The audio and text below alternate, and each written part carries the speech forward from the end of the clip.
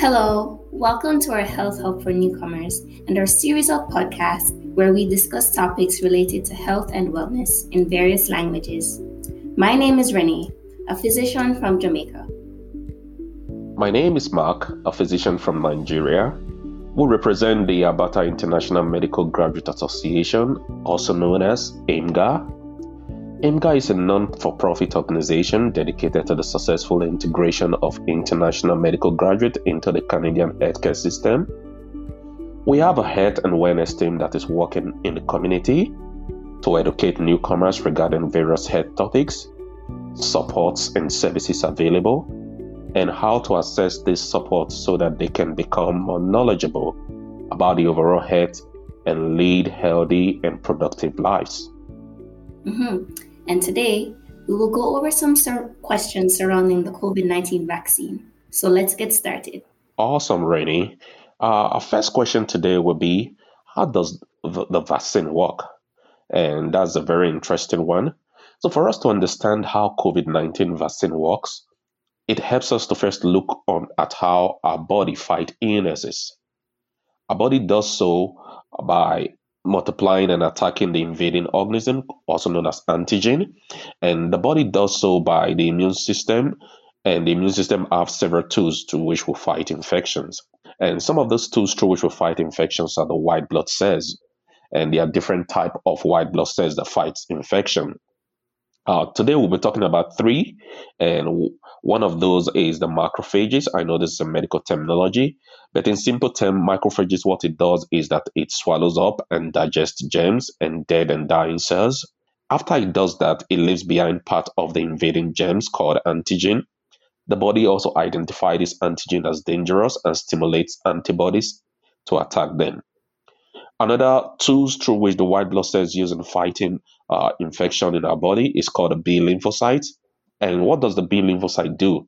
They are defensive in nature and they produce antibodies that attack the pieces of the virus left behind by the macrophages. The third tool that the white blood cells use are also called lymphocytes, and they are also defensive in nature, just like the B lymphocytes. They attack cells in the body that have already been infected. So the first time a person is infected with a virus that causes COVID-19, it takes several days or weeks for the body to make and use all the germs-fighting tools needed to get over the infection. And after the infection, the person's immune system remembers what is learned about how to protect the body against that disease. The body keeps a few T lymphocytes called memory cells that go into action quickly if the body encounters the same virus again. When the familiar antigen are detected, the B lymphocyte produces antibodies to attack them. Experts are still learning how these long memory cells protect a person against the virus called COVID-19. So COVID-19 vaccines help our bodies develop immunity to the virus that causes COVID-19 without us having to get the illness. Different types of vaccines work in different ways to offer protection. But with all types of vaccines, the body is left with a supply of memory cells, or T or B lymphocytes, and these will remember how to fight the virus in the future. So it typically takes a few weeks for the body to produce these memory cells after vaccination. Therefore, it is possible that a person could be infected with the virus afterwards. And this could be just before the vaccination to the virus, or just after the vaccination for the virus. And then they can get sick because the vaccine did not have enough time to provide protection. And sometimes after vaccination, the process of building immunity can cause symptoms such as fever. And these symptoms are normal and they are a sign that the body is building immunity. So speaking of symptoms, let's get into the side effects of this vaccine. Awesome. Renee has set us up for our next topic that we'll be discussing, which is what are the side effects of vaccines? Vaccines have some common side effects and some very, very rare side effects. And some of the common side effects are the discomfort, the pain, redness, and swelling you feel at the site of the injection where you got the vaccine administered, which usually is on the arm. And for you to reduce some of these common side effects of pain, redness, and swelling, You can apply a clean, cool, and wet washcloth over the area. You can also use or exercise your arm. Other common side effect that affects the body outside the area where you got administered the vaccine, tiredness, you get tired. Some people have had like headaches, muscle pain, chills, fever, and nausea. To reduce discomfort from fever, you drink plenty of fluid and dress lightly. Also, when to call the doctor if you're having some of the side effects. In most cases, discomfort from pain or fever is a normal sign that your body is building protection. So you can contact your doctor or your healthcare provider, or also you can call 811, which is the Abata healthcare link. Uh, if the redness or the tenderness or the swelling that you got from where you got the shot gets worse after 24 hours, you can also contact your doctor or healthcare provider or call 811 if your side effects are worrying or you do not seem to be or they do not seem to be going away after a few days. These are occasions where you can call your doctor or healthcare provider. Yes, absolutely. Now, to a question that can be surrounded by controversy. Is one vaccine more effective than the other? That's the big one. Very. So, every vaccine has recommended guidelines. The government and Alberta Health Services are making sure that all vaccines made available are safe. They remain up to date with the most recent data from clinical trials, and they make decisions based on evidence. For example, the AstraZeneca vaccine has been put on hold for those under 55 years of age due to some information from Europe concerning blood clots. Therefore, as of March 29th, guidelines have been modified accordingly. If you choose not to get the AstraZeneca vaccine, you may wait until you are eligible to receive one of the other vaccines, such as Pfizer or Moderna. However, the AstraZeneca vaccine remains a good choice for those who are at risk of severe outcomes from COVID-19 based on age, who would otherwise have to wait several months to access a vaccine. So let's just review which other vaccines are available and approved by Health Canada. We'll start off with Pfizer, BioNTech, and then we'll go on to the others. So Pfizer-BioNTech COVID-19 vaccine is 95% effective in preventing the COVID-19 virus with symptoms. This is after getting 2 doses. This vaccine is for people aged 16 and older, and it requires 2 injections given 21 days apart. The second dose can be given up to 6 weeks after the first dose if it's needed. According to Pfizer data published in December 2020, the Pfizer-BioNTech vaccine is roughly 52% effective only after the first dose. Talking more about the types of vaccine, we've talked about the Pfizer-BioNTech. Another type of vaccine that is also available and approved by Health Canada is the Moderna COVID-19 vaccine. So we'll be talking a little about Moderna COVID-19 vaccine. It has a 94% effective rate in preventing COVID-19 virus with symptoms. This vaccine is for people aged 18 and older, and it requires 2 injections given 28 days apart. The second dose can also be administered up to 6 weeks after the first dose if needed. The Moderna vaccine can provide over 80% protection after the first dose. The third approved vaccine by Health Canada, and that's available, is the Johnson & Johnson COVID-19 vaccine. In clinical trials, this vaccine was 66% effective in preventing COVID-19 virus and symptoms as of 14 days after vaccination. The vaccine also have 85% effectivity rate at preventing severe diseases with COVID-19 virus at least 28 days post-vaccination. This vaccine is for people aged 18 years and older, and it requires just 1 injection. However, the Johnson & Johnson vaccine went into phase 3 trial as a 1-dose vaccine because earlier phase trial had shown strong immune response after just 1 dose, according to an infectious disease expert in University of California, San Francisco. However, the Johnson & Johnson vaccine is currently conducting a trial to give people 2 doses, which may improve the efficacy rate against mild and moderate diseases. So Renee Mhm. will be taking us a little bit on any vaccine that is available is better than no vaccine at all. So let's be clear, any vaccine is better than no vaccine in the fight against COVID-19. Right now, there are more than 150 potential COVID-19 vaccines that are at different stages of development around the world.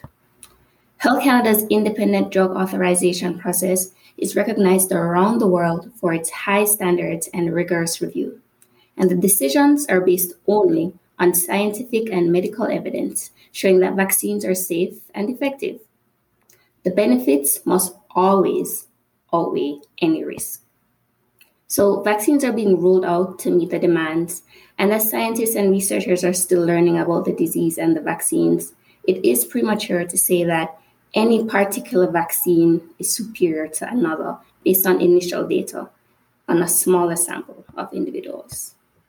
It is also important to know that Alberta Health announced earlier this in the month of March 2021 that Alberta will be extending the period between the first and the second doses of COVID-19 vaccine with the goal of providing first doses to all adults aged 18 and above in over Alberta by the end of June 2021. Increasing the time from the first dose to the second dose will ensure that Alberta is on track to offer the first doses of vaccine to adults aged 18 and over by the end of June 2021, provided vaccine supply arrives as forecasted by the federal government. Mhm. And starting March 10, 2021, all current Health Canada approved COVID-19 products will have been provided to Albertans in a 16-week or a 4-month timeline between the first and the second dose. This is in alignment with current National Advisory Committee on Immunization recommendations. Anyone who booked their immunization before March 10, 2021 should have been immunized within a 42-day window. All bookings made after March 10 will be on the 16-week protocol. Another interesting question is if you have tested positive for COVID-19, is it still necessary to get vaccinated? Yeah, that's a pretty good question, Mark. And to answer that question, the answer is yes. One should be vaccinated regardless of whether they already had COVID-19. That's because experts do not yet know how long they are protected from getting sick again after recovering from COVID-19. Even if they are already recovered from COVID-19, it is possible, although very rare, that they get infected with a virus that causes COVID-19 again. Mhm. And if they were treated for COVID-19 with monoclonal antibodies or convalescent plasma, they should wait 90 days before getting a COVID-19 vaccine. Experts are still learning more about how long vaccines protect against COVID-19 in real-world conditions. So please keep in touch with announcements from public health officials as new evidence becomes available. Hey, so another question that was asked is what do the vaccine actually contain? I know a lot of people have been asking this question. So we were taking a little bit of explanation of what these vaccines actually contain. Remember, we talked about 4 different companies that produces vaccine. So for the Pfizer Biotech and Moderna vaccines, they contain what medically is termed mRNA vaccines. And the mRNA vaccine teaches our cell how to make a protein that will trigger an immune response without using the live virus that causes COVID-19. So once the immune response is triggered, our body makes antibodies. These antibodies helps us to fight the infection if the real COVID virus does enter our body in the future. RNA actually stands for ribonucleic acid, which is a molecule that produces cell with instruction to make protein. The messenger RNA, which is in short called the mRNA vaccines, contain the genetic instruction for making the SARS-CoV-2 spike protein, which is found on the surface of the virus that causes COVID-19. So when a person is given the vaccine, their cell will read the genetic instruction like a recipe and produce the spike protein. After the protein piece is made, The cell breaks down the instruction and gets rid of them. The cell then displays the protein piece on its surface. Our immune system recognizes that protein, that our immune system recognizes that that protein doesn't belong there and begins to build an immune response and making antibodies against that protein. Right. And in regards to the Johnson & Johnson and the AstraZeneca vaccines, these are adenovirus vector vaccines. Viral vector-based vaccines use a harmless virus, such as the adenovirus, which is a virus that typically causes the common cold, as a delivery system. This vector virus is not the virus that causes COVID-19. There are many different types of adenoviruses, and many have been used as delivery systems for the vector-based vaccines for decades. So when a person is given the vaccine, the vector virus contained within the vaccine produces the SARS-CoV-2 spike protein, which is found on the surface of the virus that causes COVID-19. Now, this protein will not make you sick. It does its job and it goes away.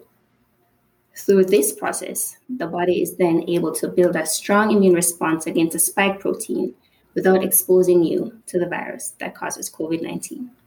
For more up-to-date information regarding the vaccination, you can also visit the website of the World Health Organization, the website of the Center for Disease Control, the website of Health Canada, the website of Alberta Health Services. They give up-to-date information as at the time when these informations are available. Thank you, and hope to speak with you on some other health-related topic in the future. Bye. Bye.